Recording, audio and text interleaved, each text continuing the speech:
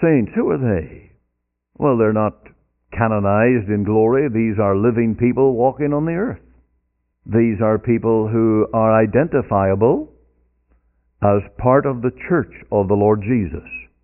Not just because they've signed a card or because they have grown up with a Christian heritage, but these saints, by the very definition of the term, means holy ones.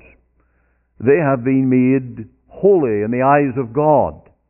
Not because they were born holy, not because they're any better than others, but because of justification by faith alone, which means just as if I had never sinned. And by the power of the gospel there has been cleansing. And so that in God's eyes, these saints, these people in the church, they are holy, pure, cleansed in the eyes of God. And these are God's own people. Welcome to Let the Bible Speak. We have a wonderful opportunity to present to you the gospel.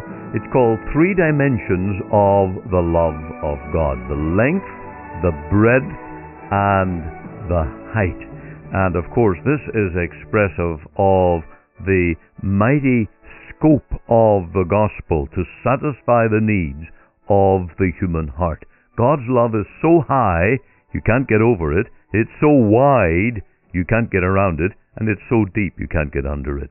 This is our message today. We also have a hymn on At Calvary. And I trust that you will be blessed as we do minister on Calvary. That's our delight, to point men and women to the cross, to the bleeding wounds of a suffering Savior, and say, here is the answer for sin. Here is the way back to God from the dark paths of sin.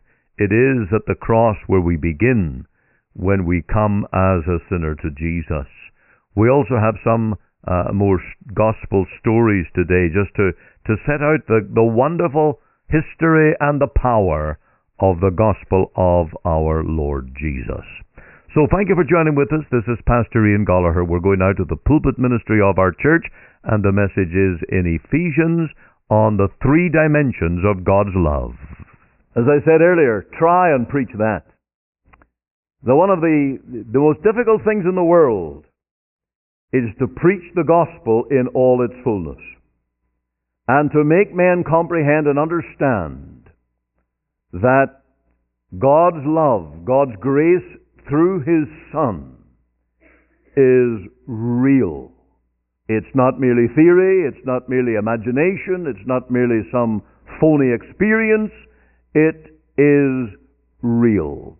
You will see in this passage in Ephesians 3 that the Apostle Paul was driven to his knees when he was assigned this task to preach this gospel. In verse 8 you have the preacher's job description, and you'll see the size of the task. Unto me who am less than the least of all saints is this grace given, that I should preach among the Gentiles the unsearchable riches of Christ. And then in verse 10 is the wisdom of God toward the church, and how God's mind, God's infinite mind, is at work to bring this truth and this message to the hearts of men. In verse 12 and 13 you have the boldness that is required. And for Paul, it led to personal suffering. There were critics. There were those who likened this to foolishness. The Greeks certainly did. And there were those who were offended. The Jews were offended. You're telling me that I'm going to be saved by a man hanging on a cross, suffering and bleeding to death, and by that scene of ignominy, of horror, that you're telling me that's the gate to heaven? No, Paul, how can this be? And so he was driven to his knees. And in verse 14 you see his burden to pray for this cause. I bow my knees unto the Father of our Lord Jesus Christ. Certainly true that every preacher should pray as much as he preaches to any soul. And I assure you of my prayers. I pray for you, and those who come to prayer meetings, I pray with you. I realize the total inadequacy of human ability to bring to the hearts of men the great and glorious truths of the gospel. It can't be done, humanly speaking. And for this, you see the prayer of the apostle in verse 18 and 19. He says that they may be able to comprehend with all saints what is the breadth and length and depth and height, and to know the love of Christ, which passeth knowledge. Now, in the midst of the profoundness of all this, I have a little outline, a little framework by which I want to tackle this task. There is the people of his love. You'll see in this passage a reference to the saints. There is the inner possession of this love. Paul talks about the inner man being renewed. There is the operation of this love, and that will come to the ministry of the Holy Spirit. And then there is the equation of this love. The breadth, the length, the depth, the height. And then finally the purpose of this love. And you will see how this passage ends with a great doxology. Unto him that is able be glory in the church. Did you come to church today because you want to glorify your Savior? That ought to be. That ought to be. And that's where we must get to today. Before you take that cup and before you take that bread in your hands, your burden must be, my life, my testimony, my worship must be unto him who is worthy, and to him be glory. Let's start then with the people of his love. Look at verse 18. It says here that may be able to comprehend with all saints. Saints, who are they? Well, they're not canonized in glory. These are living people walking on the earth. These are people who are identifiable as part of the church of the Lord Jesus. Not just because they've signed a card or because they have grown up with a Christian heritage, but these saints, by the very definition of the term, means holy ones. They have been made holy in the eyes of God. Not because they were born holy, not because they're any better than others, but because of justification by faith alone, which means just as if I had never sinned. And by the power of the gospel there has been cleansing.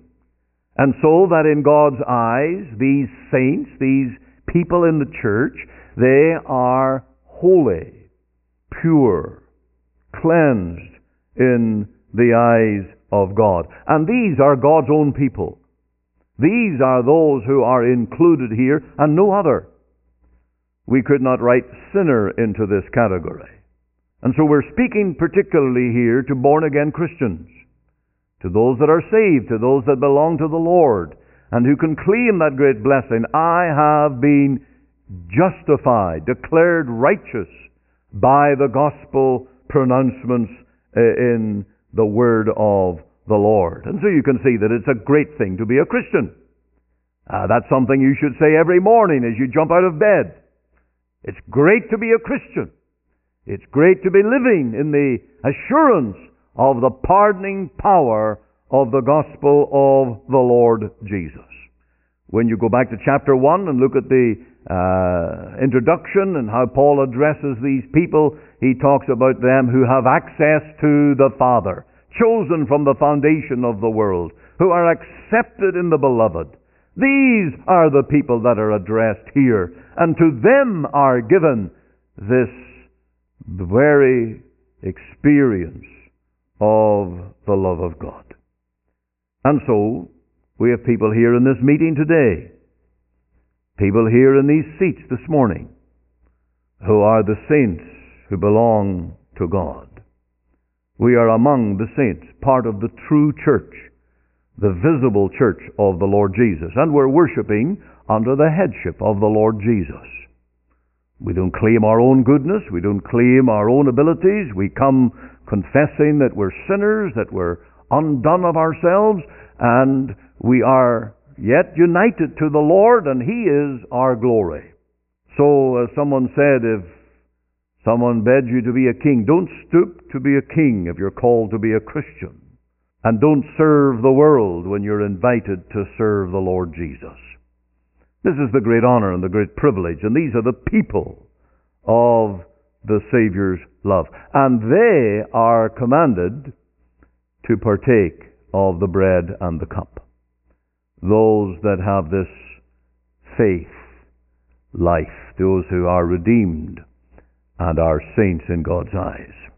Then you'll notice also in verse 16, we're going back a little bit in the text, and you'll notice that there's the inner possession of this love, that He would grant you, according to the riches of His glory, to be strengthened with might by His Spirit in the inner man. There's the inner possession of this love of God. And what a wonderful term. You don't find this term in the language of trading and business. This is a gospel term, the inner man. What is that? What is this inner man that we're speaking of? Well, it's the regenerate, born-again nature of the Christian. When you were born a son of Adam, you were born once.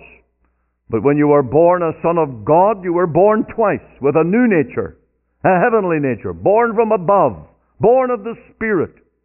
And so there is in you an inner spiritual nature which responds to the wonders of the grace of God. And so it refers here to the converted man or woman. It's the Nicodemus that's in our church here today, the person who's been born again. It's the Lydia whose heart has been opened to the gospel, and there is in you this inner man, this new nature.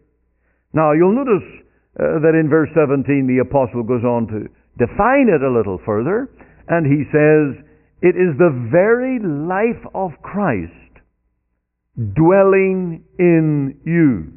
Verse 17, that Christ may dwell in your hearts by faith. What a wonder! Is that what Christianity is? You mean it's a miracle?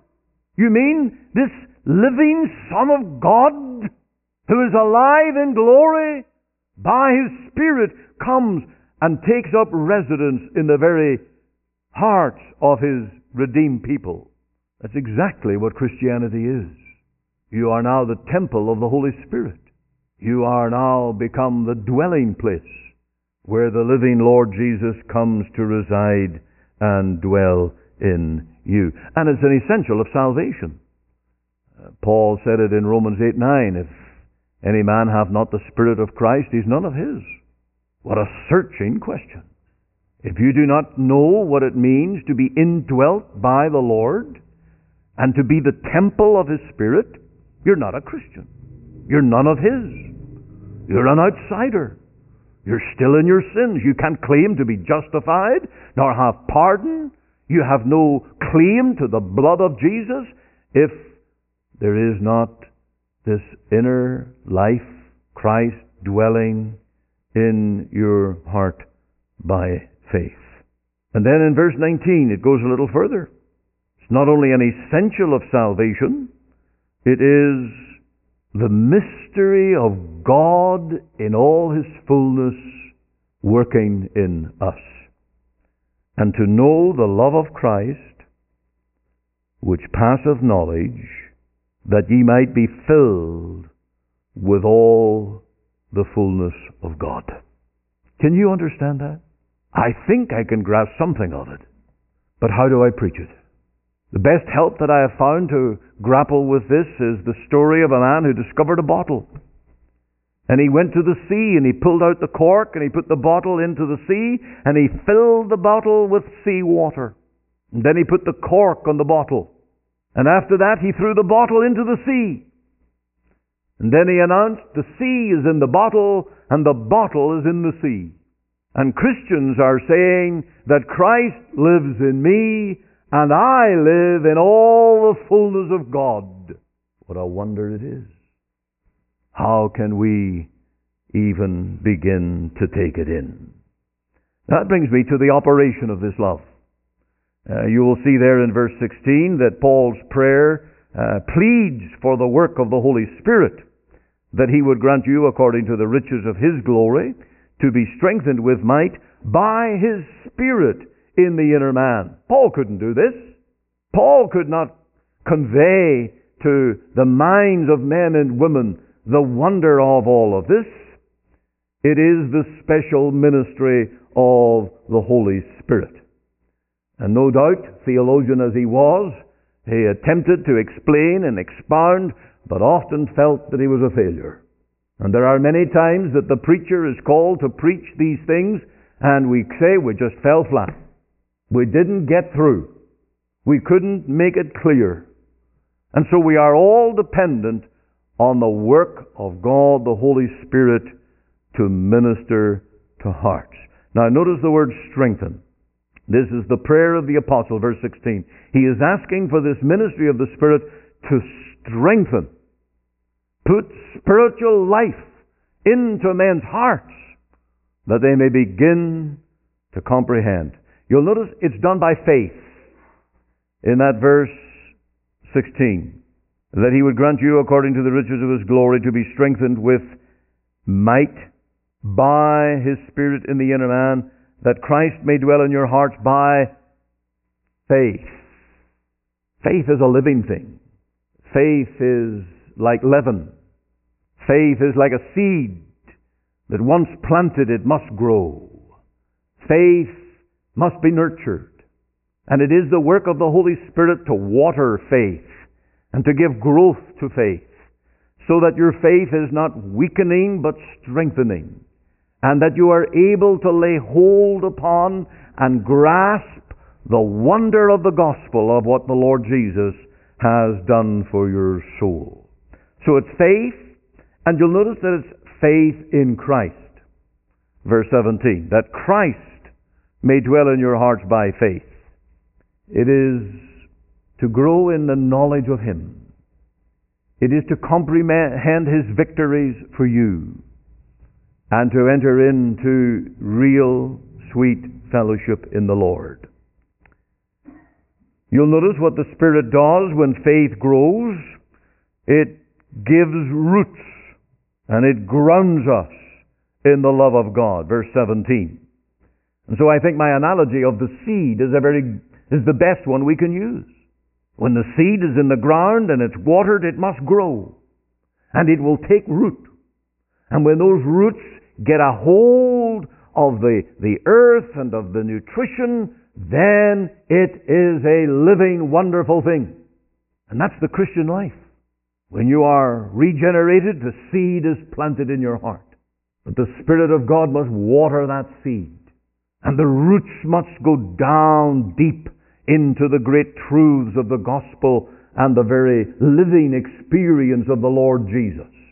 And as those roots take hold, then there's going to be strong faith and a living experience of the Lord Jesus. And that's the work of the Spirit. That is the ministry of the Spirit to your heart. That's the operation of the Spirit through faith, revealing Jesus through the Word, creating faith in Him. And it has to happen. I remember a man in my church over 30 years ago. I was a very, very young preacher then, and I was preaching in this community building. And as I preached the Word, there was this man who heard the call of the gospel. But he gave his testimony. He said, as I sat under the preaching, I saw Christ on the cross. I saw my Redeemer. Didn't see the preacher. He didn't just hear words. In that gospel meeting, God gave to him a living reality of the Lord Jesus Himself. And in times of gospel awakening and revival blessing in the church, That has been the multiplied experience of souls. They've been led to experience and behold the dying, the bleeding, the redeeming work of the Lord Jesus. And it became reality, not just some mere religious protocol. He was the living Lord Jesus right before their eyes of faith. Yes, I stand in vanity and pride, caring not my Lord was crucified, knowing not it was for me he died on Calvary. Mercy, there was great and great was great, pardon there was multiplied for me. There my burden so on liberty.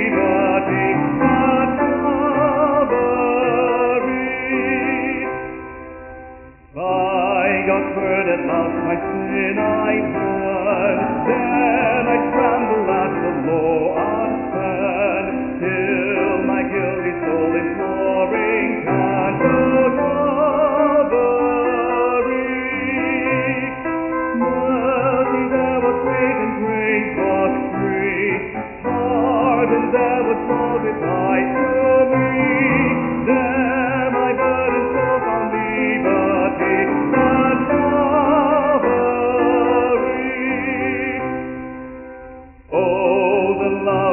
Salvation's plan, oh, the grace that brought it down to man, oh, the mighty God that got his hand at Calvary. Mercy there was great and great was free, pardon there was multiplied to me. There my burden so on liberty.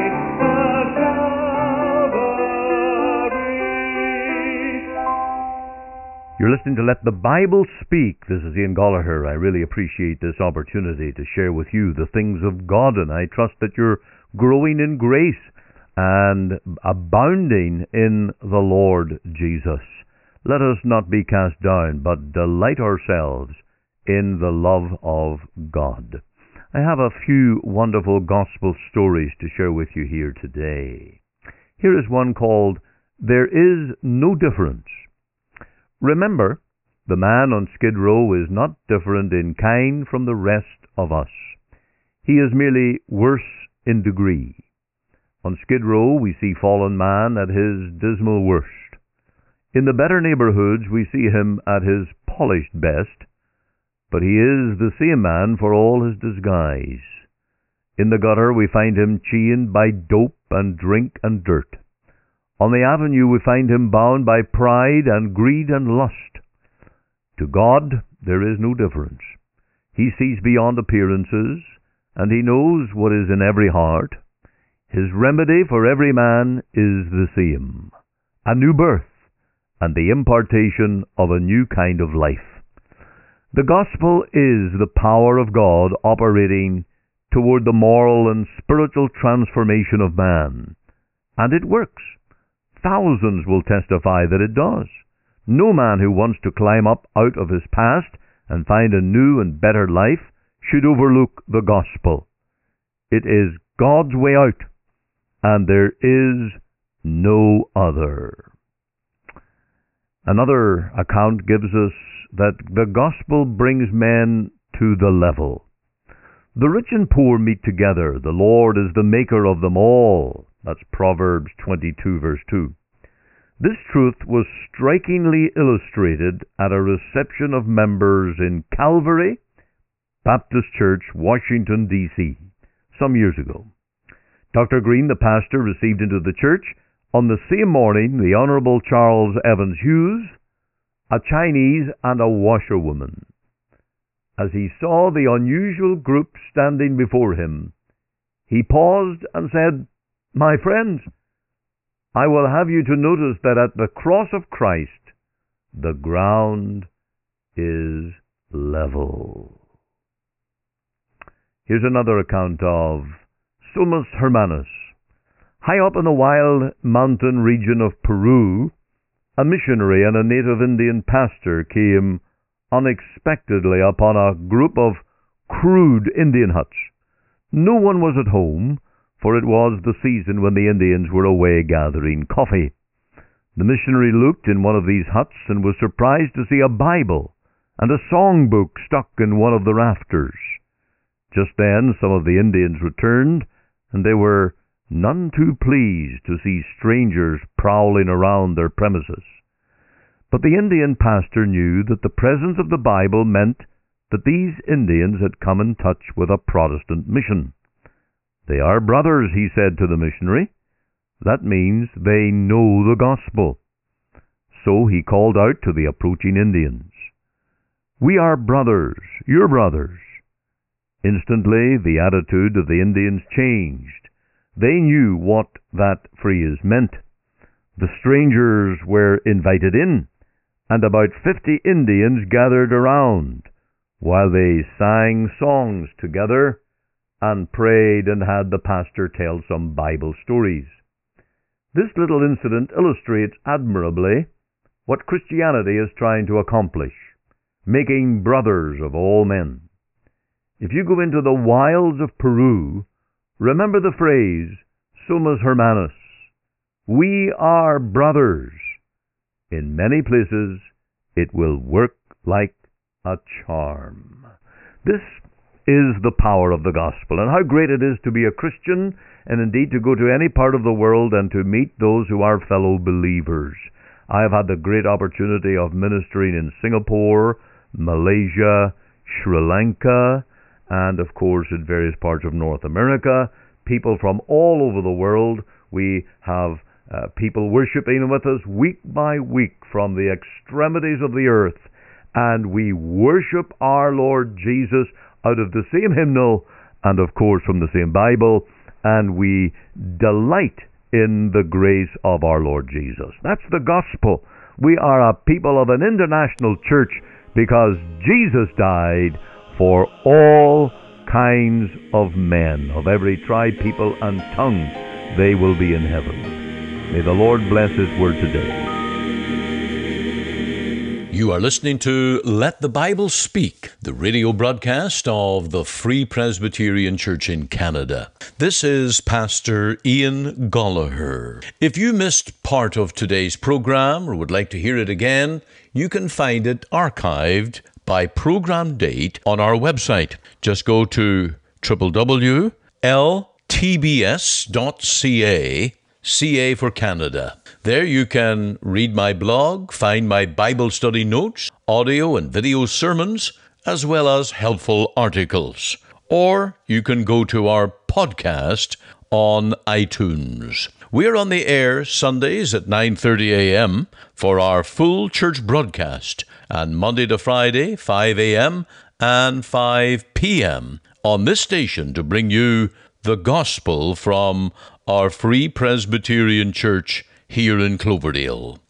We also invite you to our church services on Sundays, 10:30 and 6 p.m. Through our website, you can listen and view to our online services at 10:30 and 6 p.m. Make it your Sunday worship. Click on the Live Now button on the home page of our website. Or if you would like to talk with me one-on-one as a pastor, please give me a call. The phone number is 604-897-2040. The mailing address is 18790 58th Avenue, Surrey, BC, V3S1M6. We're located just 2 blocks north of number 10 Highway on 188th Street. Our website again is ltbs.ca, and you can join us Monday to Friday, 5 a.m., 5 p.m.